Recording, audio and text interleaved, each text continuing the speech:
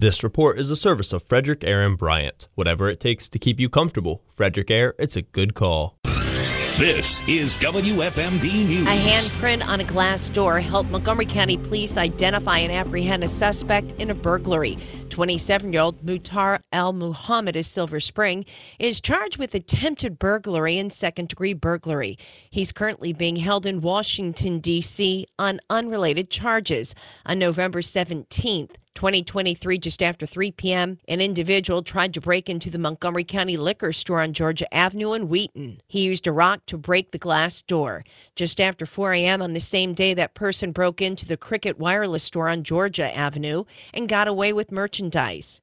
Police were able to identify Muhammad as the suspect after viewing surveillance video. Detectives were able to get a fingerprint from the glass door, which the suspect touched before breaking into the establishment. The Maryland State Senate is expected to take up a bill to establish a health education framework for public school students. The legislation passed the House of Delegates last Friday by a 97-36 vote. If it's adopted, the curriculum for students would delve into such issues as mental and emotional health, substance abuse prevention, family life and human sexuality, and gender identity and sexual orientation. Frederick County Delegate April Miller said she was disappointed that the House removed an opt-out provision for parents when it comes to gender identity and sexual orientation. I'm still continuing to stand up for our parents' rights to have a say in being educated, especially around complex and sensitive issues down to the kindergarten level. According to the bill, parents can opt out of instructions regarding family life and human sexuality, but they cannot opt out when it comes to HIV and AIDS prevention. Kevin McManus, WFMD News. 2 area farms will be featured on Maryland Farm and Harvest, which will be broadcast on Maryland Public Television on Tuesday, March 5th. One is the Peace and Plenty Rural Historic District in Frederick County.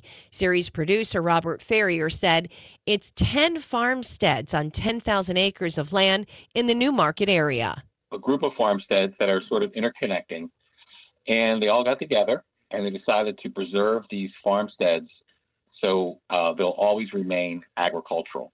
The other is Pathfinder Farms in Keedysville. He says it's run by Nate and Natalie Kraft, who grow Bloody Butcher red corn. They're harvesting this Bloody Butcher corn and then distilling moonshine right there on their properties. He says this moonshine is sold at area farmers markets. This is the season finale for Maryland Farm and Harvest.